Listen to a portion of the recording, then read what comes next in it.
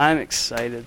I'm excited to go through this. This has been really challenging for me to go through this passage. So let's turn in our Bibles to Matthew 4. Not Matthew 5, Matthew 4.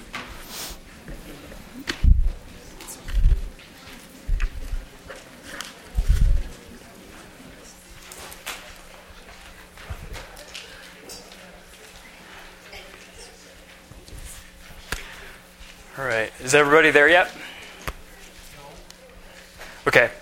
We're going to go on. So we've been going through a series called Beatitudes, whatever you want to call it. In Matthew 4, Jesus starts his ministry. And we're going to pick up in 4:23. Matthew 4:23.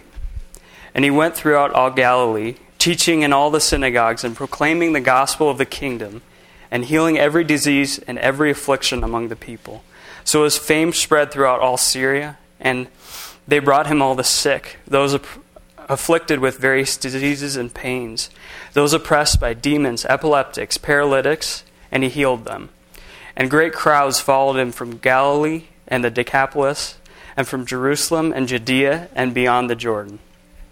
In essence, people were coming from every direction to see him, to hear him, to be healed by him, to be healed by Jesus.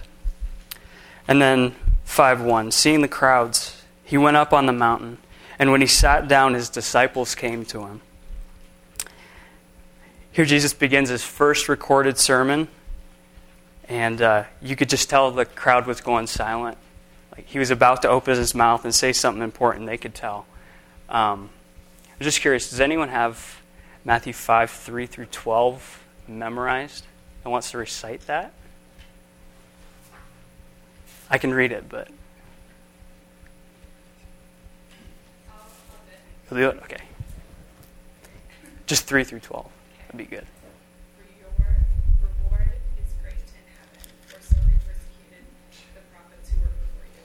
There you go. Yeah. Thanks, Danny. There you go. Okay.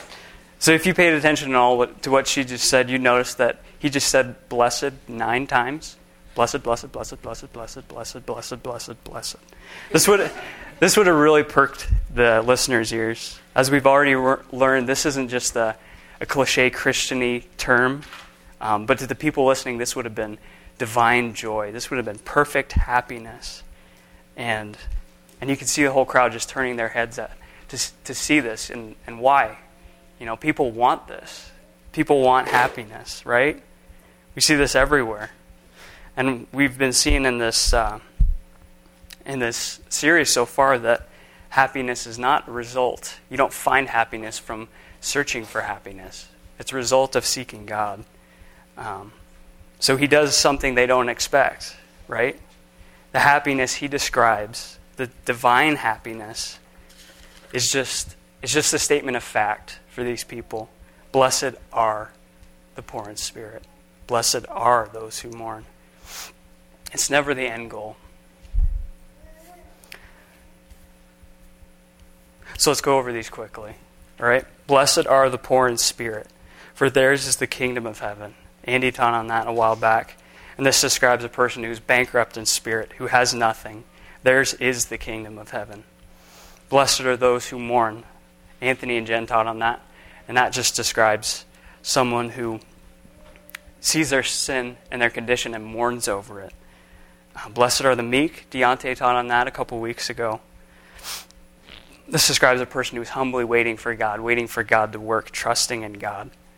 Blessed are those who hunger and thirst for righteousness, for they shall be satisfied.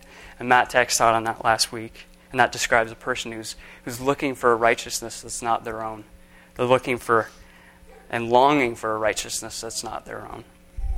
So these are all descriptions of true believers.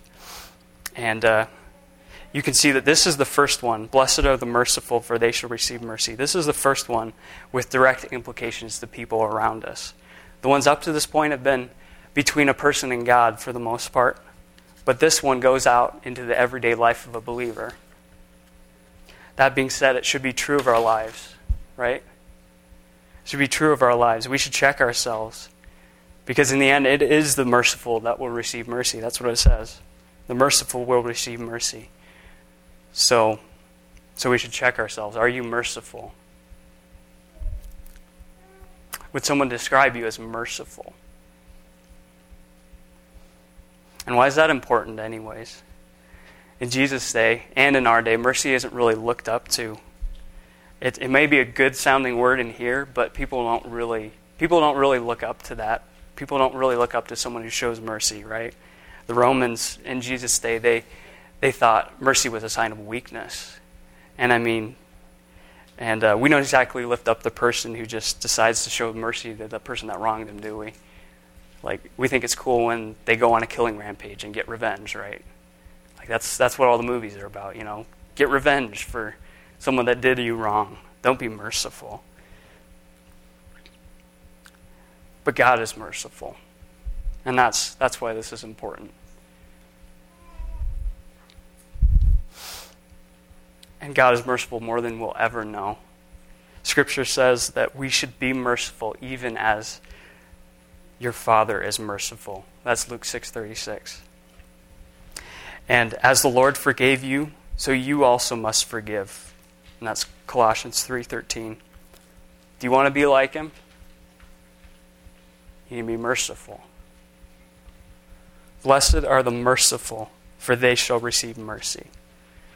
Put simply, this is what this beatitude means. Only people shown mercy from God can be truly merciful. They live in this way as a response to God's mercy. Did you catch that? Only people shown mercy by God can be merciful. They live this way in response to God's mercy. It seems a bit backwards, but we're going to unpack this a bit. So, maybe we should define mercy before we go any further. What's mercy? Anyone?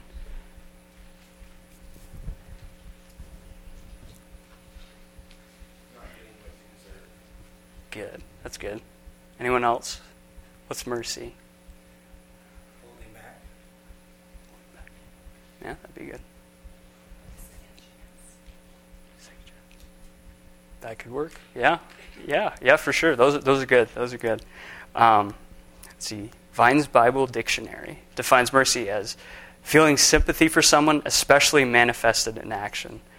Again, notice there's an outward emphasis on it. It's manifested in action. What are some of those actions? What are some ways that people can show mercy? Anyone? And that's a question for you guys. What are some ways that people can show mercy? Forgiveness. That's a good one. That's a good one.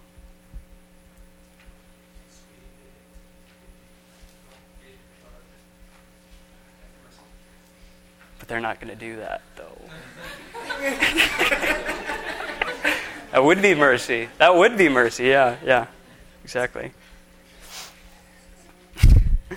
All right. So there are two sides to mercy. On one side, we have seeing someone else's needs and meeting them, whether it's physical, financial, forgiveness, whatever. On the other side, for the person receiving mercy, it's, like Matt said, it's not getting what you deserve. It's calling out for help. It's often receiving forgiveness. This word mercy is used 13 times in the Gospels, and 11 of those are when people cry out to Jesus saying, "Have mercy on me. Have mercy on me." These people have demon-possessed children. They're blind, beggars, lepers, and they knew there was something they didn't have, and they desperately longed for it. They couldn't have it on their own. They wouldn't have called out for it otherwise, right? Again, mercy is something you don't deserve, something you're undeserving of, something that's out of your hands, something you have to call for. Being undeserving is the key here, right? You don't deserve what mercy gives. But you might be asking, why is it that the merciful would be shown mercy? It seems from this beatitude that if I'm merciful enough, then I'm going to receive mercy, right? And can't unbelievers do that? Can't they be merciful too? Yes.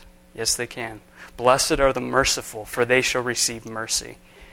And religious people would be quick to turn this into a formula on how to receive mercy from God. I'm sure they have. Let's turn to Luke 18.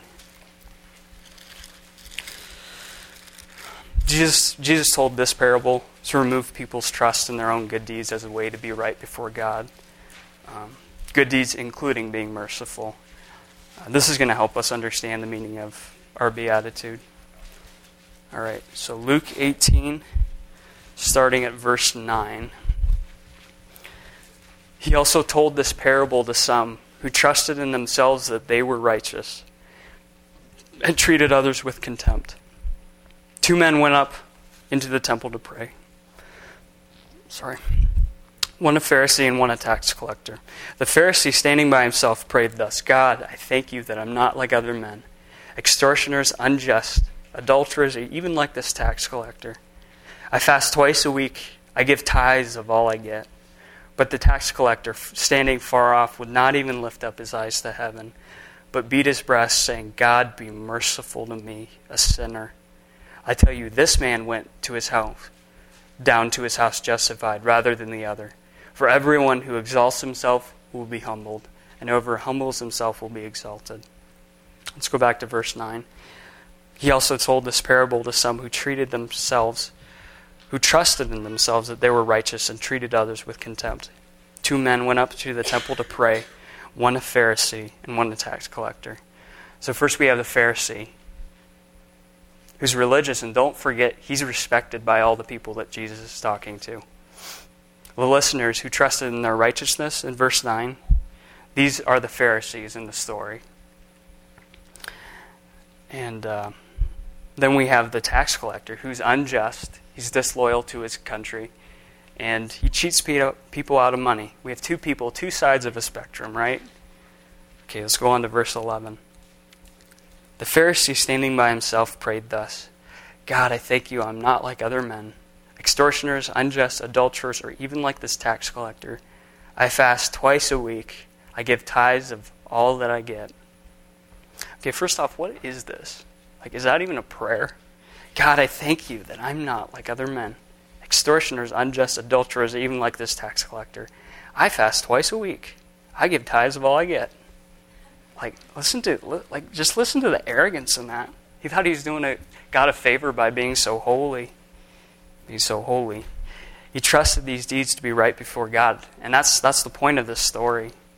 And these people would have been considered merciful by the people listening, right? These people made it a point to give to others. When in Matthew 6, back in the Sermon on the Mount, Jesus says to these people, when you give to the needy, when, not if, sound no trumpet before you. This is the merciful man of this story, believe it or not. Verse 13, let's keep on going. But the tax collector, standing far off, would not even lift his eyes to heaven, but beat his breast, saying, God, be merciful to me, a sinner.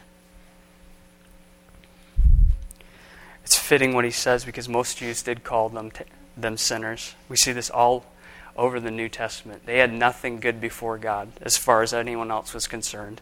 They had no good deeds. But here comes the shocker. Verse 14. I tell you, this man went down to his house justified rather than the other. That man was justified. Right? And more than that, the Pharisee was not justified. Was the tax collector merciful? No. In fact, if anyone would be considered unmerciful, it was the tax collector. He had nothing good to offer God. He had no good deeds. He had nothing. Don't you remember? Blessed are the poor in spirit, for theirs is the kingdom of heaven. Blessed are those who mourn, for they shall be comforted. Blessed are the meek, for they shall inherit the earth. Blessed are those who hunger and thirst for righteousness, for they shall be satisfied. That's this guy. So receiving mercy is not the result of being merciful in yourself. Otherwise, the Pharisee would have been justified, wouldn't he? And the tax collector wouldn't have been. Let's go back to our definition of mercy just to understand this. These religious people, like many others, would assume from this beatitude that they could be merciful enough to earn mercy from God. And just think about that. Earn mercy. What an oxymoron. The definition of mercy is that it's undeserved. This is really similar to Romans 11:16 that says, if it's by grace, it's no longer on the basis of works. Otherwise, grace would no longer be grace. I'm not saying that mercy is grace. That's a whole other thing. But the point is this. Earning grace makes it no longer grace. Earning mercy makes it no longer mercy. Whatever you earn, it won't be mercy. It can't be. And that's the point. Mercy is undeserved. Blessed are the merciful, for they shall receive mercy. What God gives in mercy cannot be earned. The amount of mercy you show before God shows you mercy is irrelevant. So the fact that the fact that these people are merciful is the result of mercy shown to them. Like we said earlier, mercy, merciful. God's mercy leads to merciful people, not the other way around. Who is justified and made right before God? The tax collector. Who is shown mercy? The unmerciful tax collector. So then what kind of people receive mercy in the end? We should nail this down. It's the person who sees his need for mercy and calls out for it. Who understands that mercy is not getting what you deserve. He understands what mercy really is. He recognizes he cannot earn it. He can only humbly receive it. He calls out, have mercy on me, a sinner. He's the person in the first 4 Beatitudes. That person will receive mercy. What kind of mercy are they going to receive? Blessed are the merciful, for they shall receive mercy.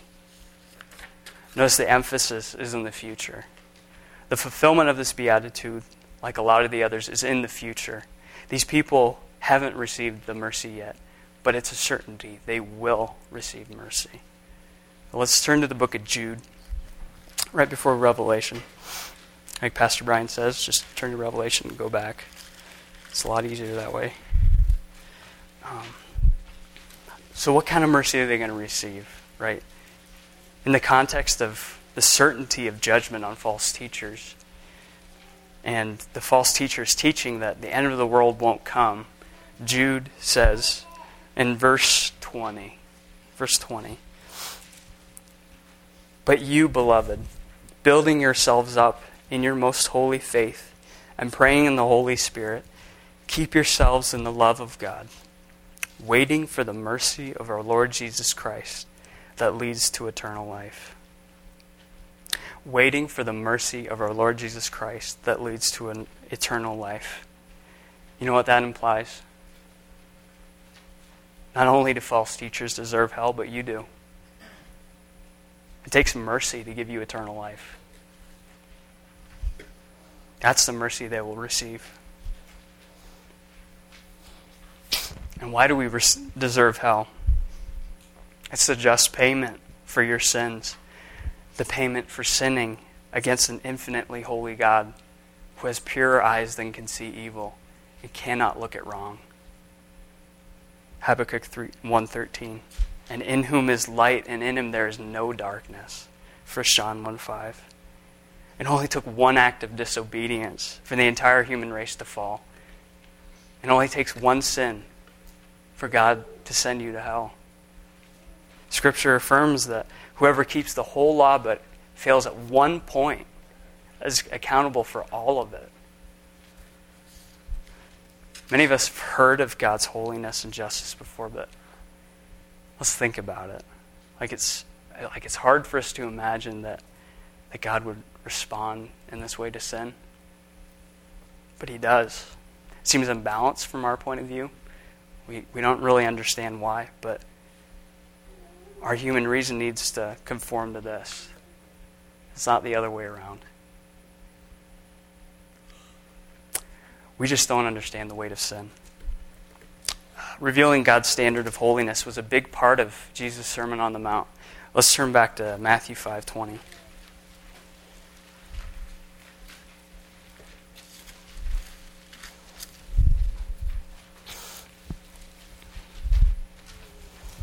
So this is just a little bit after the Beatitudes. Matthew 5:20, "For I tell you, unless your righteousness exceeds that of the scribes and Pharisees, you will never enter the kingdom of heaven." He then goes on to describe the real standard of God's law, how even desiring to commit a sin is like committing the sin itself. That being angry is to kill someone. That looking with lust is to commit adultery. And he ends this section in verse 48, and he says, "You must therefore be perfect, as your Father is perfect, as your heavenly Father is perfect, in order to fulfill the law." How would anyone do that? He did what Romans 3 did in saying, "No one is righteous, no, not one. No one understands. No one seeks after God. They have all turned aside. Together they have become worthless. No one does good. No, not one." Not even you. Don't fool yourself. Not even you. Acts 17 says that God calls all people everywhere to repent because he has fixed the day on which he will judge the world in righteousness by a man whom he has appointed. And what's going to happen on that day that he's appointed in the future? Judgment. The just payment for sin, hell. As someone has said, you deserve a merciless judgment. And that's what hell is. Hell is merciless judgment, which is the just payment for people who don't believe. Merciless judgment to those who don't repent from sin. It's described in Scripture as eternal punishment, torment, anguish, wrath, vengeance, and the list goes on and on. And that's not God being unfair, unjust, mean. That's the just payment. That's what he must do. As a side note, have you guys ever looked into what the Bible says about hell? This was probably one of the hardest parts of my study, to be honest. And maybe you need to wrestle with it on your own. Some passages to look at, maybe Luke 16, 2 Thessalonians, 2 Peter, or just look through what Jesus taught. I mean, he taught more on hell than all the other writers in Scripture combined. That's saying something. So the real question is now, why are you even alive? Why are you here right now? How did you get to this point? Why is there evil continuing in this world if we rightly deserve this? Why are you sitting here and not in hell right now?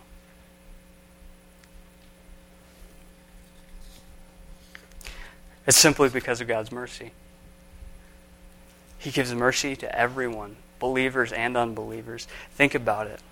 Every single person on earth alive right now is receiving mercy from God right now. We just saw God's dealing with sin, but Scripture says that he makes the sun rise on the evil and the good. He sends rain on the just and the unjust. He gives them all these things to enjoy. Unbelievers can enjoy many of the same things believers can. But even more than physical blessings, in 2 Peter, in the context of, again, the certainty of God's judgment on the last day, Peter reminds his readers that God is patient toward you, not wishing that any should perish, but that all should reach repentance. This is God's mercy, giving unrepentant people day after day to repent. This is God's mercy. And even though God undeservingly gives life and mercy and good things to all, most will give nothing back. Think about it. There's some people that will be born, live, and die, and in between do nothing but running from God, shaking their fists at him, blaspheming his name, living in blatant disobedience, and all the while enjoying all the good things that he gives. And he gives these people day after day to repent. And he gave you that time to repent as well if you're a believer. While you were running your hell-bound race, indifferent to the cost, the great cost of offending a holy God. Don't forget where you were. You were dead in your trespasses and sins in which you once walked, following the course of the world, following the prince of the power of the air, the spirit that is now at work in the sons of disobedience, among whom we all once lived in the passions of our flesh, carrying out the desires of the body and the mind, and get this, were by nature children of wrath, like the rest of mankind.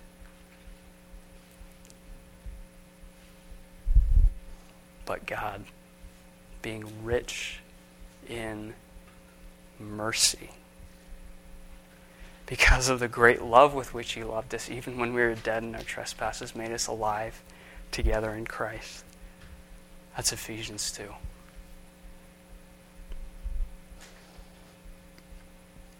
Remember again, the focus of this passage, Matthew 5:7, is future mercy. Blessed are the merciful, for they shall receive mercy. Say nothing of the mercy He gave you in patience before you were a believer. Think of the sin you once lived in, the disobedience you once loved. Say nothing of the mercy we received the moment we were saved. Think of what He did when He made you alive, when He made you a new creation. Say nothing about the mercy we receive day by day by day by day from the throne of grace. Think about all the times you've gone back again and again and again for the same sin, and how merciful He's been. The future mercy we as believers wait for is the mercy of our Lord Jesus Christ that leads to eternal life, like what Jude said, instead of the wrath that was to come. As someone said in a commentary, quote, "A Christian stands in a middle point between a mercy received and a mercy yet needed," end quote. How could they not be blessed? The knowledge of God's abundant mercy to sinners creates a willing heart to reflect mercy to others. It's what you would expect the tax collector back in Matthew 18 to do once he finds out that he's received mercy. It's what Zacchaeus did when he gave away 4 times what he had cheated people in Luke 19. And this is God's plan. And that's where we started. The mercy of God creates merciful people. This is the motivation for our mercy. Let's not get too far ahead of ourselves. Father in heaven, thank you for your mercy for poor people like us. Let's just take a minute to pray, just on our own, and just thank God for the mercy He's shown us.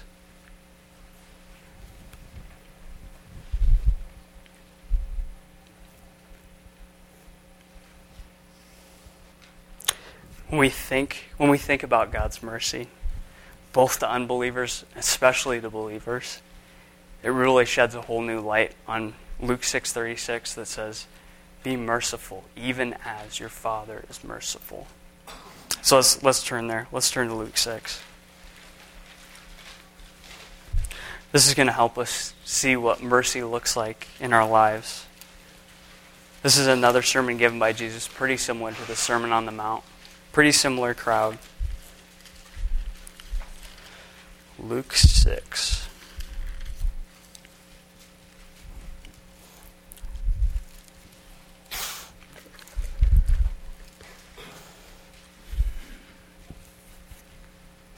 Okay. Luke 6, we're going to start in verse 27. "But I say to you who hear, love your enemies, do good to those who hate you, bless those who curse you, pray for those who abuse you. To the one who strikes you on the cheek, offer the other also. And from one who takes away your cloak, do not withhold your tunic either. Give to everyone who begs from you. And from one who takes away your goods, do not demand them back. As you would wish that others do to you, do so to them. If you love those who love you, what benefit is that to you? Even sinners love those who love them. And if you do good to those who do good to you, what benefit is that to you? Even sinners do the same. And if you lend to those from whom you expect to receive, what credit is that to you? Even sinners lend to sinners and expect back the same amount. But love your enemies and do good and lend, expecting nothing in return. And your reward will be great, and you will be sons of the Most High, for He is kind to the ungrateful and the evil. Be merciful, even as your Father is merciful. Let's go back to 35 real quick. Love your enemies, do good, and lend, expecting nothing in return, and your reward will be great, and you will be sons of the Most High. Why? Why will you be sons of the Most High? For He is kind to the ungrateful and to the evil. Be merciful, even as your Father is merciful. So this is a description of how God's mercy should be manifested in the lives of believers.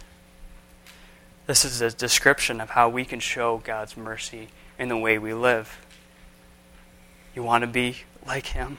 Show mercy like this. Do you want to be like Him? Show mercy like this. Here we're given a command to what? Love our enemies. Verse 27. Pray for those who abuse us. Verse 28. Surrender to those who would take our things. Verse 29. Give expecting nothing back. Verse 30. Giving, giving, giving, giving. And that's God's mercy, isn't it? The mercy He gives to many. The mercy that He gives to many who will give nothing back. This is the mercy that we're meant to show. So that's tough, right? It's not meant to be easy. Otherwise, why would He have told us to do it? We wouldn't have needed a command to do that. Our natural tendency is to give back to those who give to us.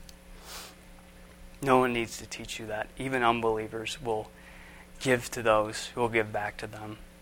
Even unbelievers will forgive someone if it's in their benefit. But you're called to be different. Look at verse 32 to 34. He makes that clear. Even sinners do the same. Look at that. Verse 32. Verse 33. Even sinners do the same. Even sinners lend to sinners. You're supposed to be different than them. A test to see if you're truly merciful is if you continue to do these things and you won't get anything out of it. I'll say that again. A test to see if you're truly merciful is if you do these things and don't get anything in return. And don't you want others to see God's mercy? Like, wouldn't that be great if we could show God's mercy with our lives? Like a lot of the books in the New Testament, the commands come after telling us who He is, what God has done. And like we said, our motivation to be merciful is His mercy. Notice we aren't given too many specifics here for that reason. We're just given general principles. If He was going to give us rules on how much to give, when to give, how many times to forgive, what kind of people to forgive, we'd become Pharisees all over again. And then there would always be an exception, right? I can't forgive what that person did. Like, God, you don't know. No. You don't understand. They went way too far. No. I'm sure you haven't done those either, right? No, it tells us to be merciful as He is merciful. So ask yourself, going throughout your day, how can I be merciful, even as He is merciful, in this situation? Don't think that you could ever give more to someone that He gave to you. Christ gave His life for you. That there's no room for exceptions here. Be merciful, even as your Father is merciful. That's what it says. And so as a note, we're almost done. But to not be merciful is to be pretty much a walking contradiction. In Matthew 18, we won't turn there for time's sake, but there's a parable about an unforgiving servant And he's forgiven billions of dollars when you convert it over or whatever. And after this, the servant goes and he chooses not to forgive another servant. And what does the master do? He punishes the servant, right? Why? Because no matter how much the other servant owed him, it pales in comparison. Like there's no comparison there. And something that was interesting when I was reading that story is that it actually, what the other servant owed him was actually a decent amount of money. It's not that it was tiny. It would have been something that he would have been mad over normally. But in light of billions of dollars, whatever, that doesn't even make sense. Like that response doesn't even make sense. That parable, right before that parable, Peter had asked Jesus, "Lord, how often should my brother sin against me and I forgive him?" And so Jesus' answer was that parable. And the answer in essence is, in light of the mercy you've been shown, there's no limit to the mercy you're supposed to show. So if there's someone you haven't forgiven, you need to do that. To put it bluntly, you need to do that. If you're holding bitterness against someone, you need to forgive them. Otherwise, you're a walking contradiction. So let's go back to, well, I guess we don't really have to flip there, but going back to our original verse, "Blessed are the merciful, for they shall receive mercy." So then, right before that, we have a broken, mourning, meek person who's longing for God's righteousness, saying, "Have mercy on me, a sinner." And these are the people who, knowing God's mercy and knowing the mercy that's going to be shown them, be glad to give mercy to other people. And what does that make them? Blessed. Blessed. Okay. Let's pray.